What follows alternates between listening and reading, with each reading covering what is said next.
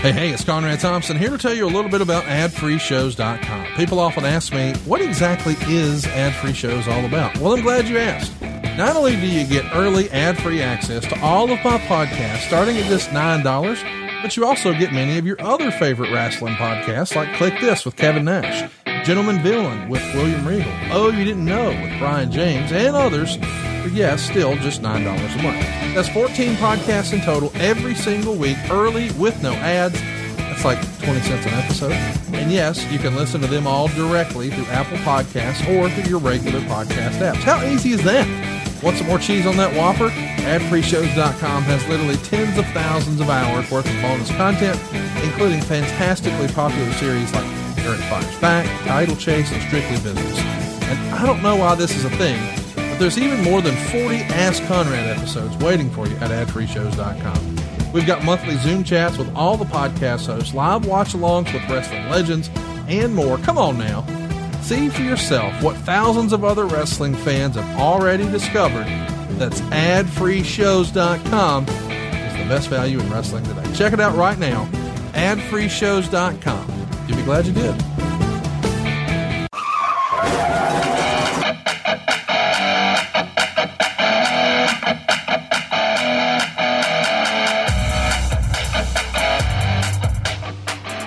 Hey, it's Conrad Thompson, and you're listening to Foley is Pod, and we're back with another exciting episode with your Hall of Famer, Mr. Mick Foley. Mick, how are you, man?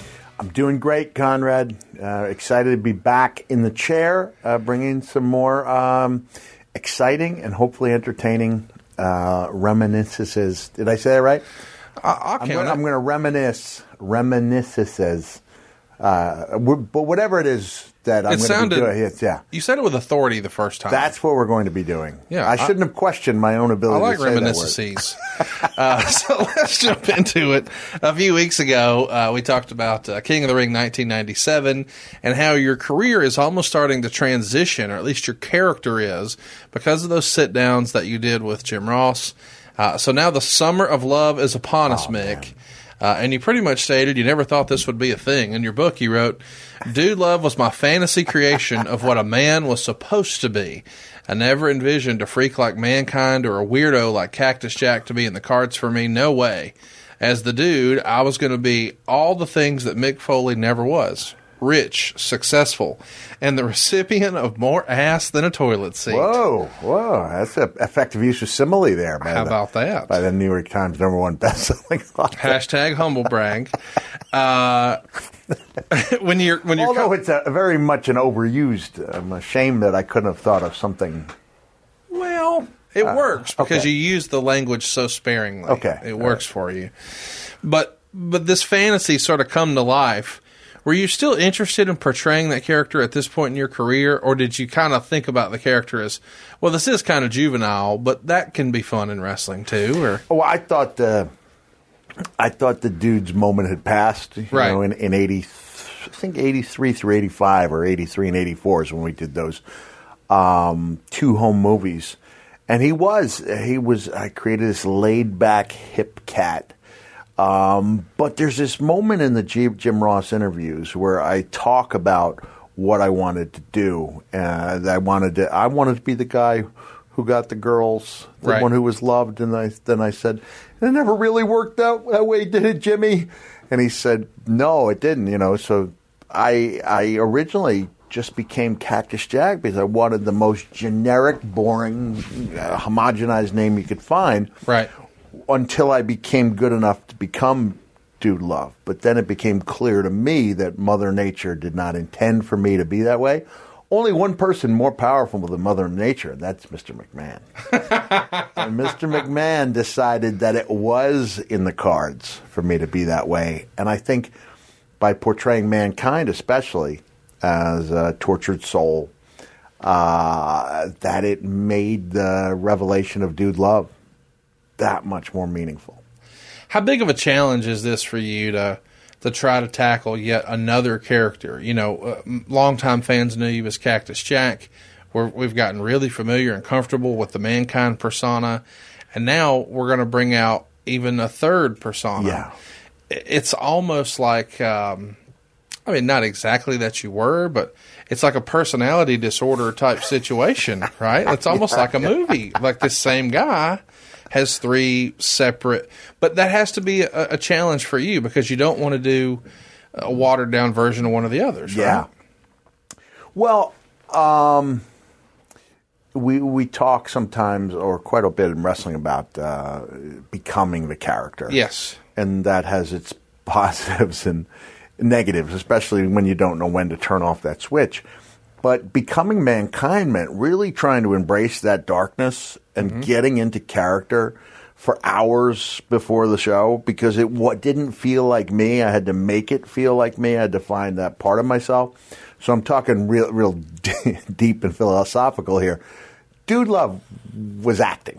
Yeah. So Dude Love it was fun. There wasn't a need for me I never had to like metamorphosize or feel like I was that guy, because I was in some ways paying tribute to some of the guys who came before me. Jimmy Boogie Woogie Man Valiant, of course, stands out. It's funny, Conrad, that when I first started trying to do Dude Love for Cameo, I sounded more like Dusty. Especially there's a video where I was thanking people, this is before Cameo, for the I Am Santa Claus donations. So a certain echelon got the video and the print signed by Jericho and CM Punk. Oddly enough, that's almost like the movie that Punk and Jericho funded, because we were not doing well on the fundraiser until we offered that one. So without those 2 guys signing that great 11-inch by 14-inch print, where I am officially defeating Jericho, it's official. There's a referee and everything. I just lost my train of thought. Well, we were Steer me back on the tracks, Conrad. Sure. So we were talking about how you're trying to get into the character, but it's really acting. Yeah. And then you were talking about doing that movie. Oh, yeah. That when I was doing the videos, I think I even say in one of them, we'll try to find one for future reference, that I say out loud, I think I sound more like Dusty than I do Dude. And it took me a while to get back into it. But as we've seen on a weekly basis, like I love being the Dude, but it wasn't quite like hopping on a bike and being that guy. I didn't have to find the character. I just had to get some reps in, and then it came back. Who do you work it out through? I mean, is this something, I'm not saying this to be funny, but do you like practice mannerisms or verbiage on your wife, or are you doing it with Russo in the back, or is Vince bringing you lines, or what does it look like in that era? Well, there's a great video where you can see how Russo's fingerprints, and also Vince's to some extent. There's he goes, I need you to strut, and I said, I was strutting. Like that was my version of a strut. But between Russo and Corny off camera was real helpful, especially in getting me to embrace my inner boogie woogie man, Jimmy Valiant. That was really helpful because the laid-back hip cat that Dude was in the Loved One movie from 84, 85, I don't think that would have translated onto live microphones. It had to be a little bit more over the top and outlandish. As far as the actual look, I think we've seen drawings where WWE has their creative services department sketch up what they thought Dude Love would look like. Did you give them any insight on that, or was that all their creation and you went with it? Well, let me say, Dude Love was basically me with the same terrible haircut and a cut-off T-shirt, right? Well, tie-dye. Oh, yeah. Well, I knew it was going to be tie-dye. Okay. In the home movies, it was the Paisley pajama top. I don't know why I thought pajama top spelled cool and irresistible, but it was the pajama top, which I would then go on to wear. Maybe Hugh Hefner. Hugh, yeah. And Dude had the Kleenex boxes for slippers, right? Because that was a Hugh Hefnerism. I later went on to use that same pajama top as like a ring vest in my first WCW run. But it was a lot of fun. I don't remember seeing anything from Creative Services. I think it was just, here's the shirt. I think they sent me a prototype of the shirt. I said, I love it. It came out. I think I actually wore the original one. First one off the press I wore and then gave to a young man named Chris Giordano. And this isn't funny. I don't, but there is some humor in it, I think, or else I wouldn't be laughing uncomfortably. Chris is a young man with cerebral palsy, and originally we were going to try to get the shirt back from him, and I checked with Chris and his dad, and they were all for it, but WWE was concerned, or A&E was concerned, that it might look like we were putting undue pressure on a young man with cerebral palsy to get back a gift I had given him a long time ago. He would have been very well compensated, but sure. That's just the optics weren't less than ideal. It's such a centerpiece of his house, really? They have a great wrestling room. The man cave is a wrestling room, and there's so many cool things in there. You guys might want to look up Chris Giordano and try to buy some of the stuff from him. He's got some really cool stuff down there. So you wind up with blue tights and white boots and the funky sunglasses, and we're off to the races. So we talked about the strut, but the little catchphrases and stuff that he would do, is that something you just came up with? Oh, have mercy. I mean, that's been used a handful of times, right? Sure. I'm thinking Iceman Parsons used it, but there have been others too. Yeah. Oh, have mercy. I believe. So I was either paying tribute to or just blatantly ripping off people, depending on how you want to look at it. Sure. And then trying to find my own way in. What really made that first Dude Love debut pop, though, was the audience that the JR interviews had garnished. So that it was unusual that when I came on, people did not really know what I looked like. Even when I came on with that, if you look back at that Dude Love interview from Freeman Coliseum in San Antonio, it's like, who the heck is this? And then I was like, Steve-O, ow, don't you recognize me? I don't blame you for not wanting to team up with that mangled freak Mankind, but you never said nothing about teaming up with the hippest Catalan. Steve-O, it's me, Dude Love. And that's when the audience got that, because it was... I know it sounds funny because a lot of people who listen to the show, they're well aware of that, who Cactus Jack was. I had a pretty good track record. But I would say 25% of the audience knew who Cactus Jack was. That's what I estimated to be the crossover. I'm basing that on the fact that my wife and kids were able to watch the pay-per-view in Chattanooga in December of '97 that I wasn't on. I was able to sit in the crowd with a baseball hat on and largely go... now, granted, I'm in the friends and family section, so you're not going to get as much attention there. But I would say that the vast majority of WWE fans did not know what I looked like. The internet wasn't in force. If you hadn't seen me on WCW or World Class Championship Wrestling, you didn't know what Mankind looked like, and you didn't have a way to find out. I guess if you really did some digging, you could. So there was this amazing feeling of accomplishment. When the accomplishment being just how effective those interviews with Jim Ross had been, because as soon as I said Dude Love, brother, they had to stop working Freeman Coliseum. It has no roof anymore. Roof came off the place. All right, Mick, it's time. All of our listeners have been wondering when I was going to get you smartened up about this. Are you familiar with Blue Chew? I've heard of it. Well, now you're going to learn all about it. This is like a hot tag for your wiener, Mick.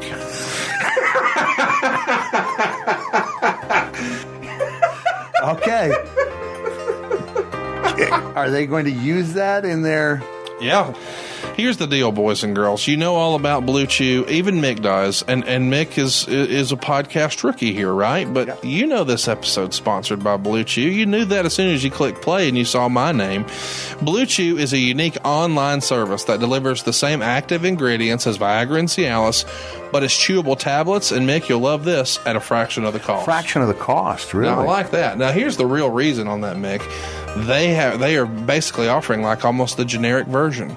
So it's the same stuff if you use Viagra and Cialis, but now it's in chewable form, which means you can take it on an empty stomach. You can take it day or night. You can be ready whenever an opportunity arises, or maybe it's time for that elusive run-in. Oh, right? Yeah, that's right. The Good hot to go. tag, come in, a house of fire. Yeah, working from underneath, going over. I mean, we can get it all in here. The process is simple, guys. You sign up at BlueChew.com. You consult with one of their licensed medical providers, and once you're approved, you'll receive your prescription within days. And here's the best part, Mick. It's all done online. That means no visits to the doctor's office, no awkward conversations, and no waiting in line at the pharmacy.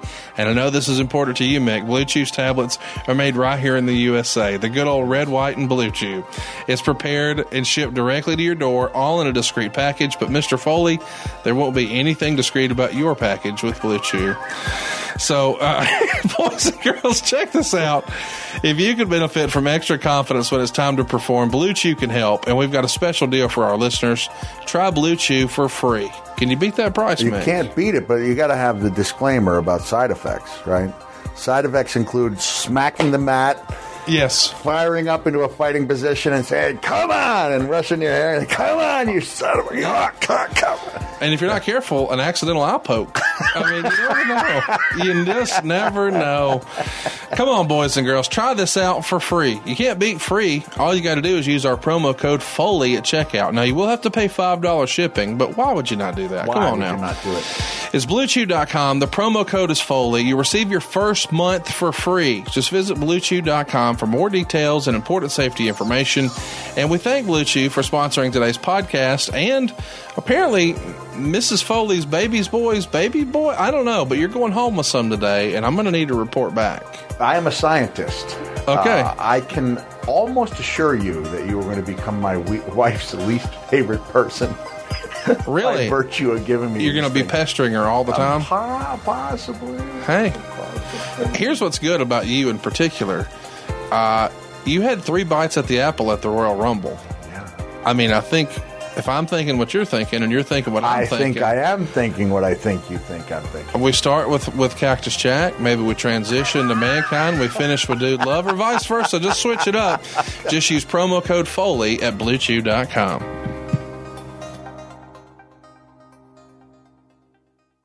Well, Dude Love is essentially your baby. You know, I mean, you were handed this Mankind persona and the version of what they wanted you to look like, but now it feels like you've got a little more freedom. Are you excited about that, or did you always sort of know, well, this isn't the destination. This is just a stop along the way? Well, when Vince called me,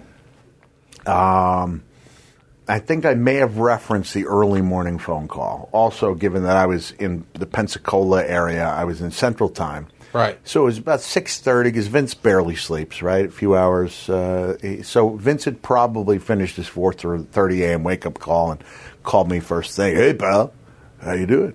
How'd you like to be Dude Love?" And I remember saying just one time, he said, "From now on." Mm-hmm. So I had some questions about whether going 100% dude was the right thing to do.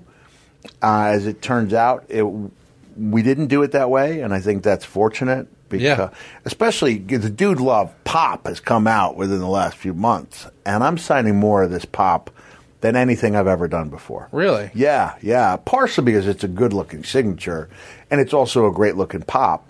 But it's like it's a departure. It doesn't. The Mick Foley pop looks a lot like the Cactus Jack pop. The man, they're all cool. Maybe I'm psychoanalyzing pops a little too deeply. But this here. one looks different. I really like it. And I'm signing a lot of them. And I believe by Vince making that call to allow me to be all 3 guys simultaneously and have that great summer of love, drifting into the fall of love, that he really did me a solid. It's fascinating to read your book because you said, "I gulped and actually felt my body going weak at the prospect of the dude gracing a sacred WWF ring. Quote, Mick, the way I see it, Dude Love is going to be huge," he said.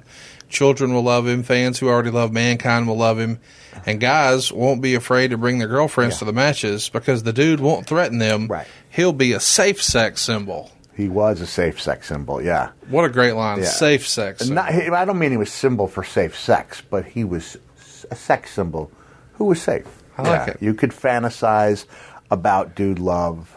You could play that role as, some WWE employees did, where they would dress up and throw undergarments into the ring. My wife was a dudette one time. She was the original dudette. It was my wife and I think Julie Youngberg, one of the seamstresses who were the original Dudettes, and then they hired some people in Richmond. But it was fun for people to play along. Do you think? I mean, obviously, we know that this is all sort of, at the end, Vince is going to make the call on a lot of these creative decisions. And I think sometimes fans get caught up on, oh, this guy is or that guy is. But I think you and I know, well, it's usually Vince's final call. That's right, yeah. Why do you think Vince liked this character so much? Vince loved the character. There's a part of Vince that genuinely likes to make dreams come true. Okay. There really is. So he likes to do that for his audience. I think you could argue that he puts them through an unnecessary rigor sometimes. Sure. Like, I'm not a fan of having people lose and get embarrassed in their hometowns. Yeah. I guess he thinks, it's good heat. I would rather have seen, Charlotte, for example, go over in Charlotte and Sasha go over in Boston instead of vice versa. It just seems like an easy way to make people happy. But at the end of the day, Vince does believe that I've heard him say this, that his company helps make dreams come true. And he loved the idea of making this come true for me. And then he also gets to claim ownership on like giving that character a happy ending. Yeah. And making it his own vision of Dude Love. But at this point, being Dude Love was not a dream of yours. It was when you were a kid. Yeah. But I can't imagine, considering the run you were having at the time, you couldn't be like thrilled to think, oh, here we go. But I think the symbolism behind, hey, dreams can't come true, that's probably the same thinking that got us like Nikki ASH a couple of years ago, right? That you want something that little kids can say, hey, he can do it, I want to do it too, sort of thing. And now remember that the setup for Dude Love, I think in the aftermath of the JR interviews, was, I believe, particularly well done in creating a need or a reason for Dude to emerge. Yes. You go back to the stuff that Mankind was doing with Austin as far as needing a tag team partner. I think a lot of stuff gets lost brushed to the wayside. Mm-hmm. And I may have already made this analogy that the world of professional wrestling or sports entertainment can be like one of those sushi places with the conveyor belts. Yes. Where you literally just turn and you're grabbing stuff and you eat and you die, but you're not really enjoying it like you otherwise might under a different circumstance. And every once in a while, it's nice to have something that is really well prepared, that you can sit down and enjoy. And I believe that the Dude Love transformation was one of those things you could really sit back and enjoy. Because I was showing up. This was like the kindest-hearted version of Mankind. Yes. He's coming up. He's got the sign around his neck that says, "Pick me, Steve." He's fighting people off on Austin's behalf and then taking a stunner like 3 weeks in a row for his troubles. And I believe that in my mind, when we were doing it, it was the constant rejection at the hands of Steve Austin. Yes. That led to this switch being flipped, which was me, Mick Foley, believing that I am this guy. Yeah. And I think the idea was that, when you suspend disbelief and you watch a show, it's like this guy believes he is Dude Love. Right. So just to set the stage, what we discussed last was you're doing TV. You had just lost to Hunter at the King of the Ring finals. Just making another appeal for a friend of mine. Sure. Struggling. Dwayne Johnson, this is his energy drink. What was his name again? His name's Dwayne Johnson. He's a young man I teamed with. Okay. Yeah, and we formed a team, Rock and Sock Connection. He's largely been lost to the history. He played football back in the day, He played right? a little football for Miami. Okay. And then he dabbled in pro. Warren Sapp took his job, and he never really did much after that, right? I think until this. He's got a drink now. He's got a drink now, yeah. Okay, cool. So doing what I can. Warren Sapp won Super Bowls. This guy made beverages, so yeah. Thoughts and prayers for him and his family. Hope it works. He's still got some potential. Yeah. See what happens next. Can I tell you, Conrad? I sent a video to Brian Gewirtz for Rock's birthday. Oh, yeah?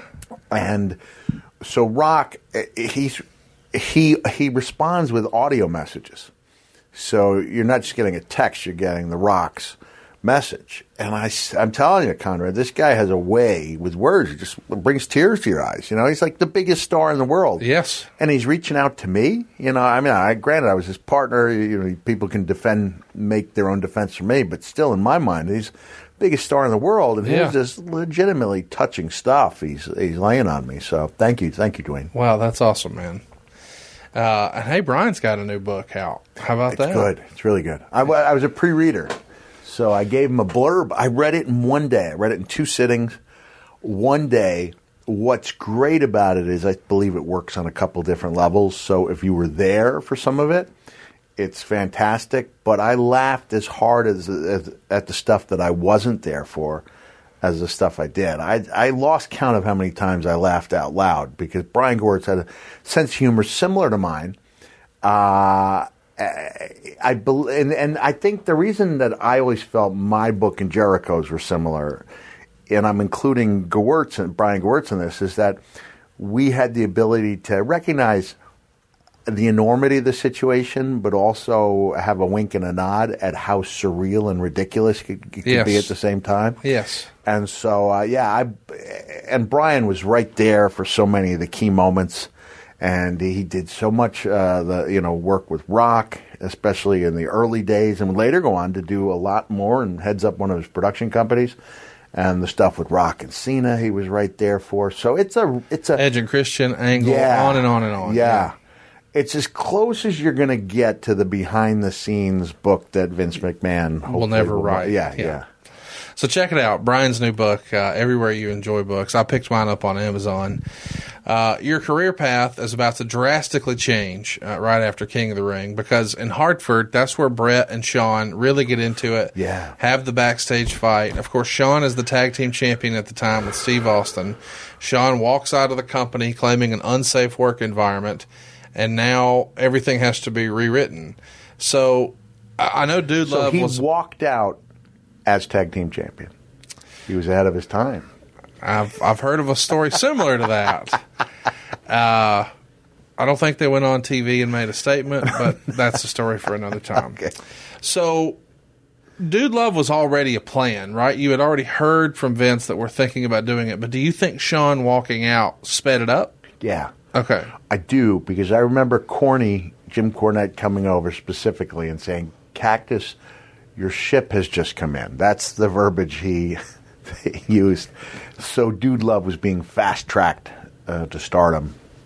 So when we're talking about, the original timeline, do you know when that would have been? Would you have done it at SummerSlam? Would you have done it? I'm just wondering, when would Dude Love have popped up for the first time, do you think? Yeah, if Shawn hadn't left, opening up that spot, man, I'd have to go back. We'd have to go back and see if the tracks are being laid for the Austin Dude Love thing, with the Help Me Steve and all that. I can't remember, but that would be something if that was actually made possible by Shawn's. It's crazy. Isn't it? Yeah. One thing always creates another thing. I know. I mean, Dude was already in the plans. Right. Mr. McMahon, going back to Bruce Pritchard, overhearing the conversation. It's funny. I guess I'll say sometimes, Conrad, that in wrestling and in life, your big break is not necessarily one big break. It's a series of smaller breaks. Yes. Like if you imagine a ball peen hammer tapping away at a windshield, and it might put a couple dents here and there, but you never know when that one thing, boom, the whole thing gives. Not that I'm correlating I guess I am correlating a big break with a windshield breaking, but you get the idea that it's a bunch of small breaks, and all of a sudden, boom, here you are. So, it wasn't necessarily the last one that did it. It was the accumulation. But it was certainly serendipitous that Bruce overheard my conversation with Shawn, where Shawn said, don't take this the wrong way, and I noted, I think at my show that you saw in Huntsville, that as a guy who's been around and written several books, no sentence ends well that begins with the words, don't take this the wrong way. Right. But it is the northern equivalent of bless his heart. Yes. Right? Okay, which means... Boy, you hadn't been down here long and you figured it out already. I lived in... I remember since 88 when I lived in Nashville. Okay. Dallas, Alabama, and Florida. So Tennessee, Texas, Georgia, Alabama, Florida. With a 20-year gap where I went back to Long Island, 2000 through 2020. But it was certainly serendipitous that Bruce heard that, put it in Vince's head that he could make this come true. And again, the sit-down interview yielded so much fruit for me. It's just crazy to think about, the way Bruce first hears the story is you talking to Shawn about, no, I thought I'd be more like you, and you wind up trying to replace Shawn in a tag team when he leaves. I mean, the timing, it's just... And even the finishing move, because originally I went with the Love Handle, which is a great name. Unbelievable name. But it's Dude Love using the mandible claw. Right. And instead, I said to Vince, like, what if Dude had he had a finishing move that didn't appear to be all that athletic or that effective even, And I said, what if it was just a kick? I said instead of the big kick to the chin, it would be a kick to the midsection. And then Vince went, sweet shin music. And that was it. And that's why he's Vince. Knock him all you want, music. But one sweet shin music is going to make up for a lot of mistakes. And decades later, Orange Cassidy would pick it up where you left off. Who knew? So that night you replaced Steve Austin in Brian Pillman's first big match since his return. You'd previously worked with Brian back in WCW in both of your stints, and now this is your first match with him after his Humvee accident. Brian Pillman, man, real innovator in the early 90s. Yeah. His match with Jushin Liger, people still talk about. But this is a different Brian by this point, is it not? Yeah, it is. And it's a shame because I had a chance not only to see some of the barn burners that Brian had, especially when he and Austin teamed up as the Hollywood Blondes. Fantastic. That was a case where these guys were so good that despite, and I'm not saying this was in every city, but in many cities, no matter what the advertised main event was, the last match to go on was going to be Hollywood Blondes, and a lot of the times against Steamboat and Shane Douglas, who were another really underrated tag team. That was state-of-the-art stuff. And I had some good matches, some really good matches with Brian as well. I think there was one where he dove off the when I say balcony, it was like a smaller balcony, but he was definitely diving off the stage onto me with a cross-body block outside the ring. But this was a different Brian Pillman. His mobility, when you're originally flying Brian, and all of a sudden you have an accident that precludes any flying whatsoever, he's now got a completely different style. He's got. I like the persona. Yeah, but it's a different wrestler. It's a different wrestler. I can't. This is kind of telling of the match. I couldn't tell you a darn thing that happened in it. Yeah.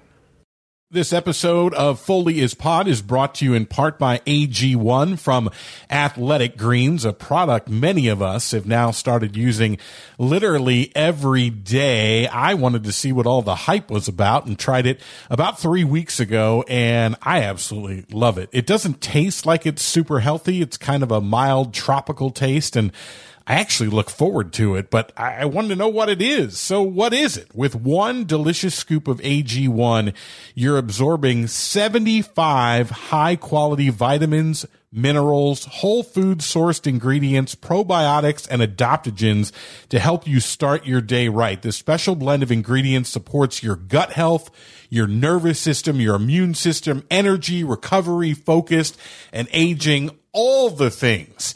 Again, I just wanted to see what all the hype was about and wondered, frankly, how it tasted. And I actually really enjoy the taste. I know DDP and some others have been taking it every day and really, really enjoy it.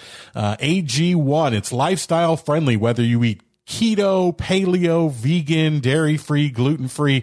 Look, this contains less than 1 gram of sugar, no GMOs, no nasty chemicals or artificial anything, while still tasting good. And it costs you less than $3 per day, and you're investing in your health. It's cheaper, trust me, than your cold brew habit, right? Athletic Greens has over 7,000 5-star reviews. It's recommended by a ton of professional athletes and, of course, a bunch of the folks that you listen to here on our podcast. Right now, it's time to reclaim your health and arm your immune system with convenient daily nutrition. It's just 1 scoop in a cup of water every day. That's it. No need for a million different pills and supplements to look out for your health. To make it easy, Athletic Greens is going to give you a free 1-year supply of immune-supporting vitamin D and 5 free travel packs with your first purchase. All you have to do is visit athleticgreens.com/Foley. Again, that's athleticgreens.com/Foley to take ownership over your health and pick up the ultimate daily nutritional insurance. athleticgreens.com/Foley. Well, the build is to begin for Canadian Stampede, and you're scheduled to wrestle Triple H as Mankind. Why did you think it was important to keep working as Mankind here and not just fully embrace the Dude Love character? Or was that part of the fun of it, that you could go back and forth? I think that was part of the fun of it. I can't remember if I tried to discourage Vince from making me full-time Dude Love. I allude to the Summer of Love as being, it was an amazing time period. But we went to, I believe Kuwait, and there weren't many, it was 5,000, 6,000 people in a huge stadium, right? And so 2 nights in a row. And we didn't give them the show they wanted. The length of the show wasn't what it was supposed to be, and there was a lot of money hanging in the balance. So now we had to give them a longer show. And I'm told to put in 28 minutes with Jim Neidhart as Dude Love. And by about the 8th time I went up to the second rope and did the little Dude Love shimmy, I just thought to myself specifically, the Summer of Love is over. Like, a lot of the fun had been taken away. And I think by that point, we realized that there were different tiers of the Foley characters, and that if Dude Love was every bit as effective as Mankind or Cactus had been, there would be no need for them to come out. So, this is one of those things I think as we progressed, it was like, well, it makes more sense to have these characters alternate. Situationally. Yeah, situationally. And the best example of that would be the Montreal November 97 match that Mankind had with Kane. So we necessitated the return of Mankind because Dude was getting his butt kicked by Kane, and he got the big choke slam on the ramp, and that was a great moment for me because somebody from the crew came over to me at our next TV and went over to the ramp. He said, "Do you know what that is?" I said, "A dent?" He goes, "Yeah, it is." He goes, "Here's the thing: this ramp doesn't dent." Like, how did you do that? How did you do that? And so Kane had gotten some good height. I just saw a photo in the past couple of weeks. I was like, wow, I got some impressive height with his help. And we put a dent in that ramp, and that necessitated the return of Mankind, who then did the favor. So it's Kane beating the more formidable. You could argue that Cactus would have had, maybe he would have stood a better chance with Kane. But clearly, when you've established Mankind as being like a killer heel, that of a victory over Mankind means more than a victory over Dude Love. I would agree with that. Yeah. So I'm curious, what dented the ramp? Don't say your head. Oh, it was your head? No, there is a secret. Okay. I don't know if I should reveal this. I know when I'm being bullshitted, Mr. Foley. And the secret is, drum roll, please. I'm Mick fucking Foley. Oh, there you go. Come on now. That's an F-bomb worth relishing. Well worth it. You're part of the build for this 10-man, the Canadian Stampede, that main event people still talk about. Our listeners are still laughing. Let's give them a chance. I got it. Let's let it breathe. Okay. We've been talking in these several weeks about, and then I said, hey, I can break that with my head, And I thought, okay, well, after you go through the crate, what happens to your head? Never thought of that. Nah, never thought of that. Bounce like a basketball off the concrete floor. Go back and watch Jim Ross try to interview me.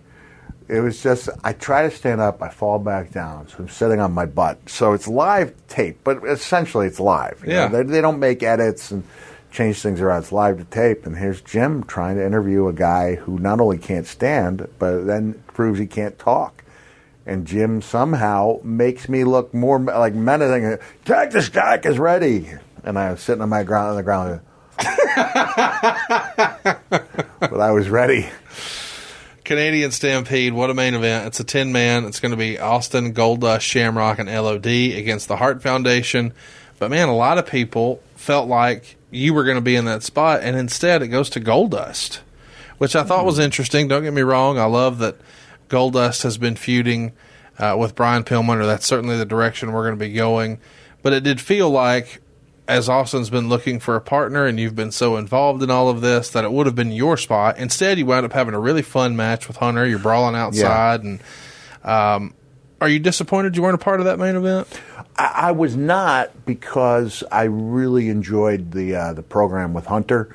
I don't know if I'd ever been. If you say I was considered for that role, Meltzer thought you would be in it. I don't remember being considered for it, but I would have to think that the matches that I was having as Mankind on the road with Triple H were really turning some heads. It was a really, the Greenwich Blue Blood, before he became Triple H, he's Hunter Hearst Helmsley, Greenwich Blue Blood, and it really played well off Mankind. There's this story. I'll leave here. I'll go to WWE offices tomorrow to be part of the A&E series on Great Rivalries. So I'll see Hunter, and maybe we'll reminisce about this, but he remembers that I was making my comeback, right? And it was just a really good guy for that organic Mankind turn. I say organic because he never did anything other than the promos with JR that ended up turning him. And so it wasn't like they'd been given a reason, a turn, like most turns have a reason. This was just organic, where every week we're on the road and the reactions are getting better. And Hunter remembers he's feeding my comeback. The place is coming unglued, and I drop out of character and I go, "This is great." I was just so excited about the reactions we were getting every night. So I think, probably Vince thought that we could get some real good mileage and that he was the best guy to turn that character. Remember, as great as that card was in Calgary, the Canadians are big baby faces there. Yep. But I don't think they wanted Mankind to be a heel in one country and a baby face in the other. Right. But this is my long-winded way of saying, no, I was not bothered by that at all. So you wind up wrestling Bulldog on Raw, and he absolutely kills you with some chair shots at the Cobo Arena. Right. Do you remember that? I do. I remember coming back and overhearing Davey being like, "I hit him as hard as if and good," It's like he was putting me over for being willing to do that, you know? And at that point, I was... would you have asked for that ahead of time? Or he just, okay. Yeah, I don't think he would have taken a liberty like that. And also, I had this knack for being able to get my hand just... Not talking about the ones at the top of the head, but if memory serves me correct, these were like the baseball swings. Okay. So you go back to Halloween Havoc with me and Vader, and it's like, God, he's swinging as hard as he can. And it's just it's on me. The onus is on me to do this quickly. As long as I get this up here, boom, and even if most of the chair was making contact, as long as I had a few fingers up there to deflect it, it was going to be rank highly on the Foley instantaneous risk-reward ratio analysis. Maybe not in the long term, but I was getting an awful lot of bang because nobody else in the business was taking the And I'm not advocating that the younger guys in the independents start taking the baseball swing, because we didn't know what we know now. Yeah, and there's very little margin for error there. But I do remember, getting leveled like that. But it was, I believe, in building to the Austin, to the Dude Love. Correct me if I'm wrong, but I was still Mankind at this point, right? Yes. Yeah. Yeah, I do remember that. And I remember Davey putting me over, which is a big thing because he'd been such a superstar, not just for WWE, but everywhere. in Japan, around the world, yeah. So when you were talking about the magic of using your hand, the placement I noticed, is it the idea to protect your mouth and nose and orbital bone and all that sort of... Yeah. Yeah, okay. So if there was going to be clanging, it was going to be up here. But sometimes I could deflect it, but boom. So go back, if do we have the ability to put the Vader swing? And there were a bunch of those home run swings where I remember even being in the unenviable position of having to say, like, to let people know, hey, I am blocking these things. Because I think Dave Meltzer said on one of my TNA matches, Foley, without even attempting to block it. And it's like, I did block it. And then there was, I think, a magazine from Germany that clearly showed in a series of photos Angle swinging at me. And it looks like I have it up there 30 seconds in advance, because it's stop action. But I definitely would get that whoom right here. That worked in a way that, for some reason, blocking the overhand chair shots did not. Why do you think that is? Because it's one's more discreet than the other? I think so. Yeah. I think once you go like this, it's pretty Everybody visible. sees it. And now why there would be any hesitation to block a chair shot that people see? Because, the biggest stars of our era blocked chair shots. Yes. And it didn't affect their popularity at all. And these days, you pretty much only see it on the back. It's like that's universally accepted. Yeah. Do you think there is a safe way to do chair shots to the head now in 2022, or no? Just your opinion. Not unless you're willing to block it. Not unless fans are willing to accept that human beings are going to defend themselves when they see metal objects traveling at high speeds. Did you ever hear a fan chastise you for blocking? I've never even heard of that. It was considered a badge of honor not to block it back in the Attitude Era. Part of that just dealt with getting a tip of my thumb. I can't say it was broken because you would rarely go and check out an injury like that. But Chris Adams hit me with I put up the hand and it ended up hurting my thumb, and I was like, that's a sign. I'm not meant to block these shots. And then as time went by, I realized, trying to find things that no one else was doing, and if someone else can find footage of someone else taking a chair shot like that before me, I'll stand corrected. But I thought that was something that I brought to the table. Yeah, for sure. So you're working with Hunter and giving Chyna the mandible claw in the house shows around this time. What was she like in this era? Joni was great. She was great because she was just, she was so eager to make a great impression. We all liked her. Yeah. Everyone liked her. She, success hadn't overwhelmed her like it later would. She was really in a comfortable space, I think, protected. You had a lot of people that really warmed to her, nerdy, dorky sense of humor and her larger-than-life laugh. She was great. She was one of the guys in the best way possible. You wrestle Pillman again in Des Moines, Iowa on Raw. You're going to lose when you chase Hunter and Chyna to the back. And later that night, you try to help save Austin from Brett when Hart has the figure 4 around the post with the mandible claw. The idea that all of a sudden now you're not only doing stuff with Steve and you've done stuff with The Undertaker, but now Brett too. I mean, this feels like, man, you're brushing up against the absolute top stars in the whole business at this point. Yeah. Yeah, I think Vince had realized, especially in the aftermath of the JR interview, that I was a bankable guy. I didn't miss matches. I almost always came through with a good effort. Matches were good. He was really happy with the characters. So they were, they were pushing me like as a top guy. Another thing that happened at Canadian Stampede, which, by the way, Meltzer gave 3 stars to your effort with Hunter Hearst Helmsley. Okay. You guys went 13 minutes and 14 seconds. He didn't love the finish because it was a double count out. Double count out in a cage match, right? It wasn't a cage. The cage was the next month, SummerSlam. Yeah. Sorry. But you're brawling all over, and it's a double count out. But what's interesting is they do something kind of fun where you actually show back up when Great Sasuke is wrestling Taka Michinoku, and you're still brawling there too. The idea being there's another match going on, but these guys still aren't done fighting. So it does sort of set the precedent after you've been brawling all over. These guys need to be in a cage. That's how we get there. But that's a nice touch. You guys brawling again during another match. Do you remember who would have brought that to you? Because that's a good idea. I don't. That is a good idea. I mean, I'm guessing at that time it would have been Russo bringing it to me. I don't know if it would have been Russo. Well, it's genius. It was really well done. Hey, he had a lot of good ideas. He really did. Why do you think that the internet has been so unkind to him? I don't know. I mean, he's got his own thing. He's got his people. I mean, I think he sunk his teeth into the divisiveness, because it helps create an audience. I'm sure there will be people who listen to Foley's pod. Hopefully they're in the minority. Or like, he doesn't say anything that's super negative, controversial, or negative, but that's not who you are. That's not how you live your life, right? That would feel really fake if I did that. Yes, no room for fakery in this pro wrestler's life.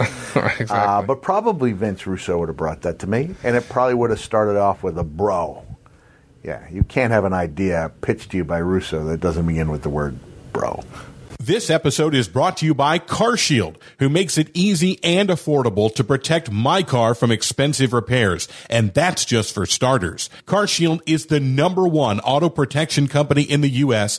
and offers protection plans for around $100 a month. The plans cover more parts than ever before, whether your car has 5,000 miles or 150,000 miles. Let me tell you how simple it is to get your car fixed. When you need a repair, you choose the mechanic, and CarShield's administrators handle the rest. That's it. You don't have to deal with the paperwork or headaches. You're taken care of. Same goes if your car breaks down and you're stuck on the side of the road. Plans through CarShield also include coast-to-coast roadside assistance. CarShield administrators are there for you with rental car options and trip reimbursement at no extra cost too. Get coverage today and you'll lock in your price now and it will never go up. That means as long as you own your car, no matter how old it is, you're protected from the rising cost of parts and repairs for your vehicle. CarShield helps protect my wallet from expensive car repairs, and they'll do the same for you. Go to carshield.com/podcast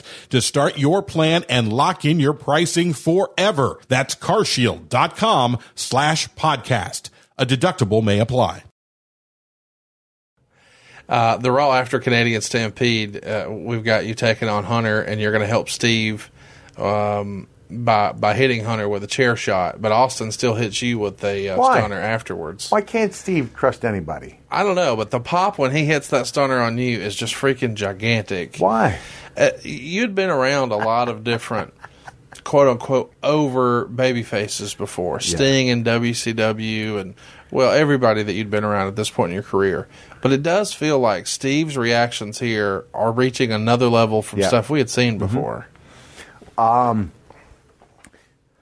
This is not an exaggeration to say that when I wrestled Steve, when Mankind was a heel, and even when Steve was a heel, turning babyface, but especially after that turn had been made, that everything he did created a reaction that was bigger than anything I ever imagined.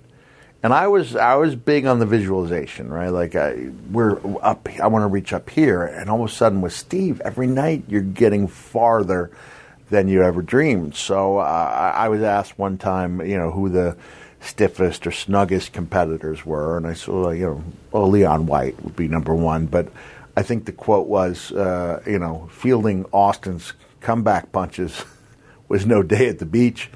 And somebody said, well, what, did you complain? And I was like, I got almost outraged. I was like, complain? You want me to go out, after having been in the ring, getting a better response for every single thing you do than anything you ever imagined, and you're going to come back and tell the guy who's responsible for that reaction to lighten up on the punches? Nah, because especially if Steve never hit you in the nose or the teeth. It was like Bret Hart called his punches the rubber mallets. That's what him and Steve were neck and neck. Shawn Michaels sent those punches in too, but theirs was a very, a style grounded in snugness. Snug. I was going to stay stiff, but snug. Let's talk about something else that was fun in this era. WrestleFest is being put together for Terry Funk and Amarillo, one of his many, many, many, many retirement matches. Yeah. You wind up being a part of that program, and it's interesting to go back and look at that because all the promotions allowed talent to go work for Terry. Isn't that crazy? Yeah. In the middle of this big war, I think he wrestled, from memory, Sabu. Sabu, yeah. And he's, of course, not with WCW or WWF at the time. He's with ECW, but it somehow gets greenlit. And I don't know. I just think that's interesting, and it probably shows you a lot of the respect that Terry wielded in the industry, right? Oh, yeah, for sure. And this is the year before Terry's return to WWE. Now Pre-Chainsaw Charlie. Yeah, pre-Chainsaw Charlie. Now, he did come back and dabble. He was on a couple of Shotgun Saturday nights. Yes. But, yeah, I think Terry was universally respected. So when he asked for a handful of WWE guys, they got delivered. And so that was the only time I wrestled Sabu as Mankind, I believe. That makes sense. Yeah, and then I remember sitting with Shane Douglas and watching Terry and Bret, and they had a great match. And I don't know if Terry ever did wrestle in Amarillo. That was the Amarillo retirement. So you can go city by city. Oh, I got have a retirement match in every city. I'll have to let some folks know about that. So here it is, July 14th, San Antonio, Texas. The Dude's finally going to debut as Austin's tag team partner to defeat Owen and Bulldog for the vacant tag belts. From the Observer, quote, the finale saw Austin by himself facing Owen and Bulldog for the tag titles. They were having a good match, and they announced a partner would show up after the commercial break. It turned out to be Mankind with permed hair and no mask as Dude Love. Austin used the stunner on Bulldog, and Love pinned him in 10 minutes of a good match. No word if they'll do a Muto Muda gimmick with Mankind and Dude Love, or if he'll just be Dude Love from this point forward. It was entertaining, although Dude Love to me doesn't seem like a character with a lot of longevity. But since it was such a spoof of a character from another time period, much like Austin Powers, particularly with women hitting the ring and hugging him after the match, that's interesting because I don't know that I would have immediately made that correlation. But Austin Powers was a pretty popular movie at the time, and it was sort of a throwback. So I get the crossover there. So much so that I remember at one time Russo told me they were trying to pitch Michael Myers as like being my second. Really? For some type of big match. I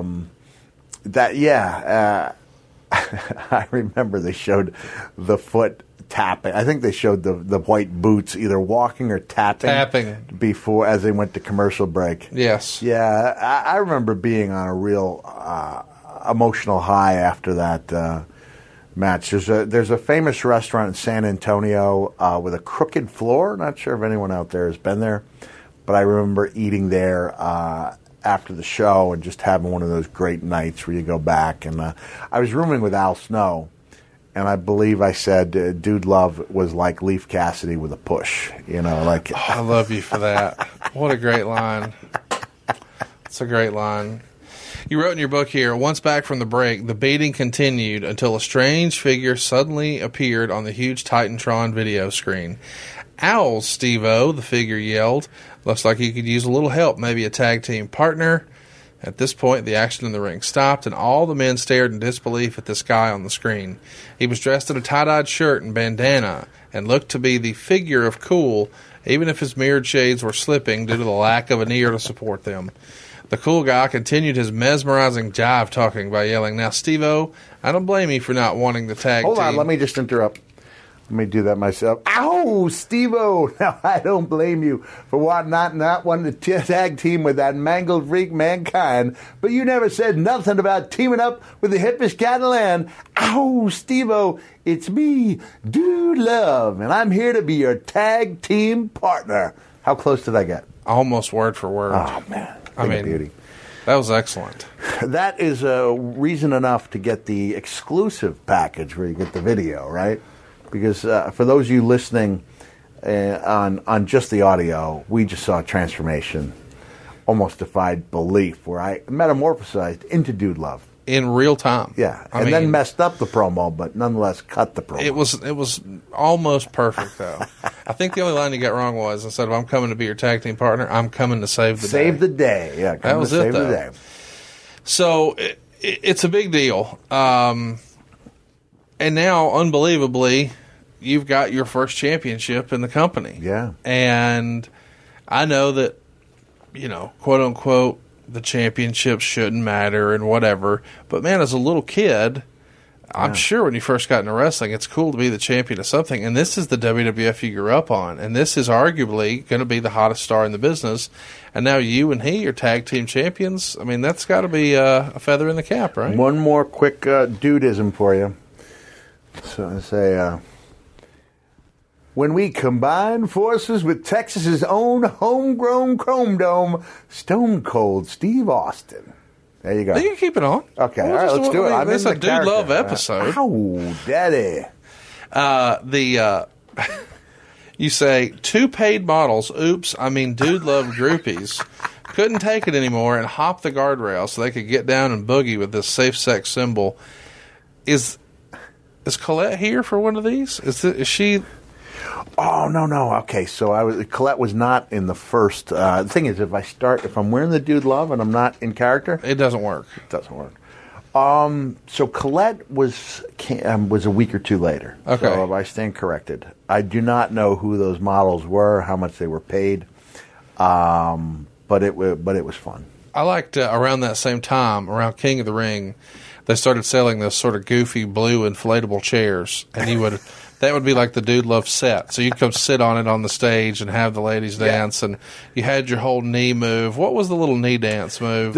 I call it the 23 Skidoo knock knee love dance. It was just something I saw my buddy Danny Zucker do, like when I was 14 or 15, and since I didn't have many moves. And you were like, I'm stealing that. I'm stealing it, yeah. And I'm sure he stole it from someone. And so I saw a kid doing it on some famous video. It got millions of views. I think it may have been the kid who went up to bat. Did you see this at T-Ball? And I did. The big dance? Oh, it's tremendous. And I think he tried to incorporate the 23 Skidoo knock knee love dance.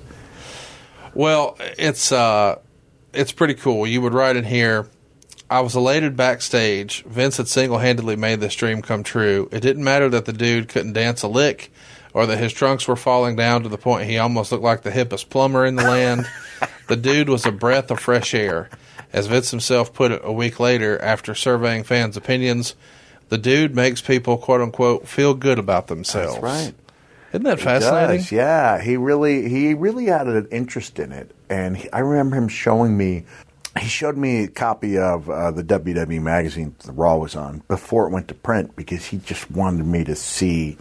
he felt like it brought joy to people. He really did, and he really liked it. So whether or not it was a conscious effort to dial back the dude sightings to make each one more valuable and allow the three to kind of share the bill, or I don't know what went into that thought process, but clearly it was the best thing that ever happened to me. As will be evidenced when Mattel comes out with the new Three Faces of Foley, hopefully sometime soon. Can't wait for that. All in all, though, when you're headed back, you're away from the arena, you're on your way home with your family, you've debuted this Dude Love character, you've got Tag Team Gold. Is this the highlight or one of the highlights at this point up to your WWF career? Yeah. Well, I don't know. I mean, I took so much pride in the Undertaker stuff. The Undertaker stuff, pre Hell in a Cell Undertaker, and also the stuff I did with Shawn Michaels. Like I really was proud of the stuff I had done, but I realized that this was a great opportunity, as evidenced by the fact that my oldest son trick-or-treated as Dude Love in 1997. So, it worked on a couple of levels. Like I said, I went out of my way to make it evident that Dude was he was less of a threat than the other two guys. Otherwise, there would be no need for them to come back.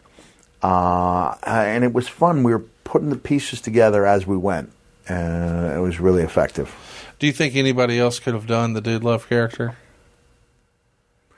Let me think about that. I'm sure anyone could have put some kind of stamp on it if they said we have this new character, it's going to be Dude Love. It feels uniquely yours to me. And I think it was really helped by the darkness of the Mankind character. Yes. And I don't think if there had not been an interview with JR, I don't think there would have been a Dude Love at all in WWE. It's so fascinating to think a few things had to happen. The Dustin Rhodes interview led to the Mankind interview, and then the Sunny Days comment led to the hair fight, right?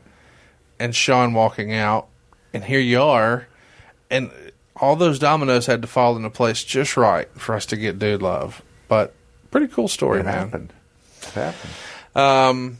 What do you think Steve thought of working with the character? I mean, his character was so, polar opposite. Yeah. And I know that's what made the on-screen. I mean, just the photo shoot you guys did of him being annoyed with you was tremendous. I mean, it is like an Odd Couple type deal. Yeah. But did he think it brought him down because this was more of a comedy presentation, or did he realize we're adding depth to character and telling a story? I think it would be the latter. I think, first of all, Steve and I were good friends, and I think he had a lot of respect for me as a wrestler.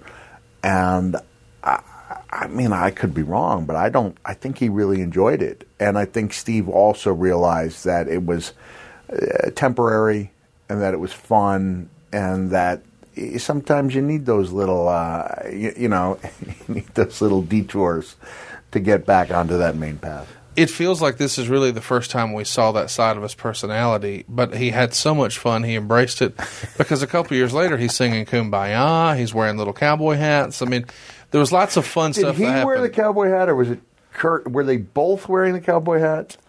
I know for sure Kurt was wearing little baby cowboy hats, but the point is he was much more comfortable with comedy skits, it feels like, after this.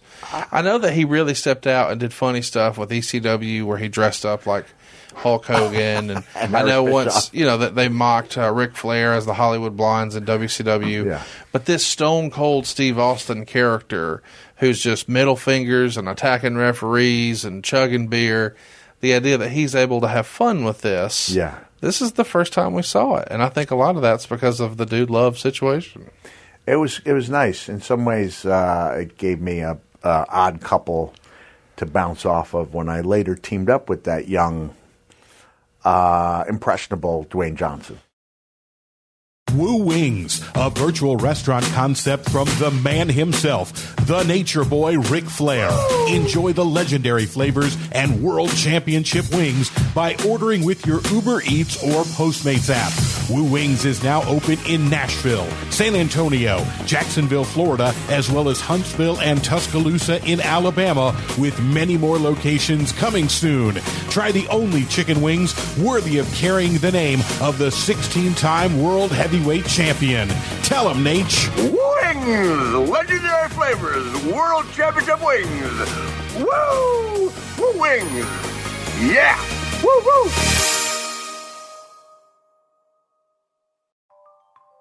If you could change one thing about your home, what would it be? A new kitchen, a new master bath, maybe put in a pool? What if you could do it with no money out of pocket and cheaper monthly payments? SaveWithConrad.com can help, and you can even skip your next 2 house payments. NMLS number 65084, Equal Housing Lender. SaveWithConrad.com. If you had to, as we're sort of wrapping up the episode here of how Dude Love came to be, of all your 3, or at this point there's way more, because there's the Commissioner, and then there's just regular Mick Foley, but of all the personas, what what group of fans identifies, like, what's a typical Dude Love super fan? If they could come and bring an 8x10, and so like a guy like me is going to hand you a Cactus Jack because I was watching way back when. Who's handing you a Dude Love? Because I feel like this is a character that reaches a different audience. Yeah. I'll tell you who's not handing me a Dude Love is The Undertaker. Correct. Can't imagine that's his deal. He teamed up with Dude Love in one of the Middle Eastern countries, and he just felt like everything that we had done together as Mankind was not in keeping with what the dude brought to the table. It's a given the Undertaker's not going to be showing up at my. Although I think it's arguable that he probably wouldn't show up to be in my line as Cactus or Mankind either. But I would say that. Dude is by far the least requested of the three. Really? Unless he's combined with the other two. Right. And you can get the 3 Face of Foley signatures. And like I said, on the toys, he's taken on a new life. But at the time, it was, it was the women who wanted to cheer for this guy and play a part in that story. The fans play a bigger part in what we do than any other fans anywhere. And so they were willingly playing their role, almost as if they were hired hands, coming in to throw undergarments at me. And kids liked it. And from what I'm told, fans, particularly in India, liked the dude. Wow. I don't know why, but I have heard that on many occasions. Well, that's fascinating. I would have guessed women and children, but nice to know about India. Yeah, but that's right. What I'm glad to know is whatever persona you prefer, you can get a video on Cameo, Daddy. Cameo.com / Mick Foley. Yeah, man. Is it that time already? It? Let me see what we got here. Okay. Well, one day we got to go through the bag of gimmicks here. All right, one day, and I've already done one where I had. Oh, look I've got something here. Uh-oh. This is the memoir that I told you about. Oh, wow. This is the whole Foley family book. The Foley, the dad memoir, the Foley Chronicles, The Old Bear Looks Back. Now, just first of all, just feel the quality of that cover, right? Oh, this is legit, dude. This is like something out of a library. Yeah, so, and if you go through it, you can see that there's all kinds of Sharpie markings on there, highlightings, because that was supposed to be the finished product. I took it on a little vacation with my son Mickey, and as I was reading the stories, I realized, there were still probably 100 little mistakes in there, and I didn't want to go back to the drawing boards. I'd already paid for 25 copies, but I was like, I can't. I was like, on one hand, I was like, I cannot reread this book another time, because when you do it on your own, there's no editor, there's no copy editor. This is all you, just by yourself. Just me and a typist. And we were able to turn that in. If you look at the quality of the color photos, I couldn't believe. Yeah. I mean, I expected a black and white photo, but like randomly, it almost feels like every page could be color. I mean, you put a lot of effort into it. Put a lot in. I guessed Esmev between 500 and 600 hours tied up in there, which is. And this is the most rare Mick Foley collectible. It is. There's only 25. The first edition was pulverized when I said, we got to go back. We have to do another 25. And so, there's 6 family members. The woman who used to run Santa's Village and Becky Lynch, they're the only people who have copies of the book. And maybe for a good cause, we'll put one copy up on auction. We got to do that. Maybe we'll do that. Okay, so let me go back to my cameos here. And by the way, I want to mention, this is definitely not a plug. We're just providing a service here. Yes. Because everybody knows somebody who's a wrestling fan who has a birthday, an anniversary, needs a pick-me-up.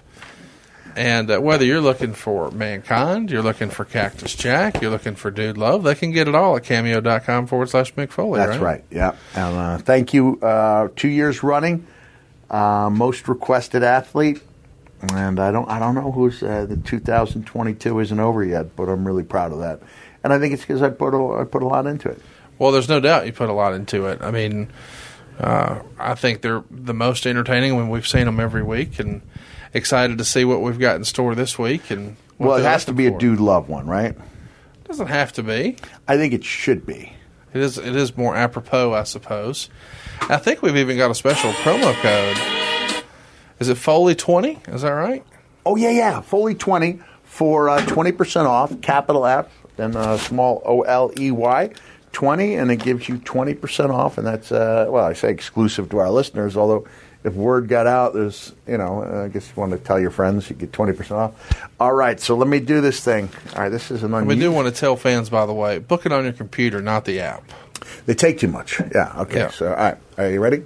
We're ready. How, Joey, your eyes deceiveth you not. This is, in fact, Jack, the hippest cat in the land. Dude Love, and my mission here is to turn that frown upside down. Now, Teresa told me that you are going through a tough time. And the dude would like to address that with his gift of song. It goes something like this. Oh, can you feel it? Can you feel it deep down in your bones? Now, I know, my friend, that times are rough, that the path has been difficult. But Dude Love is here to help assuage that, because you can find fun in anything you do. That's right, Daddy. So please don't look at this journey as a downward spiral, looking at it as a renewal of life. That's right, Dude Love singing about this very special occasion you are embarking on. You know the occasion, Daddy. If not, I'm going to tell you about it. Funeral. You're going to a funeral. Yeah. Happy funeral. Let's put the fun in funeral. This is not actually a real video, Daddy.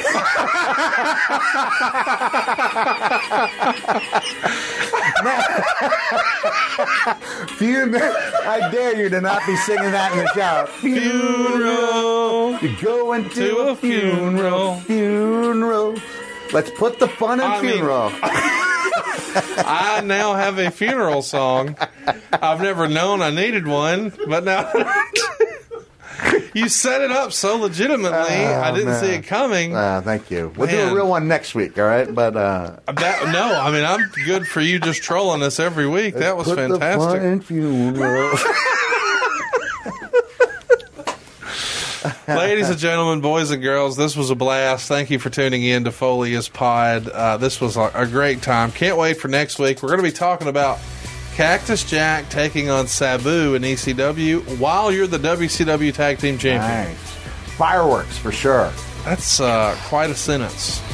You're the WCW Tag Team Champion in ECW. I know. Here we go. Creating controversy. And allegedly that creates cash. We'll find out next week right here on Foley is Pod. Yeah.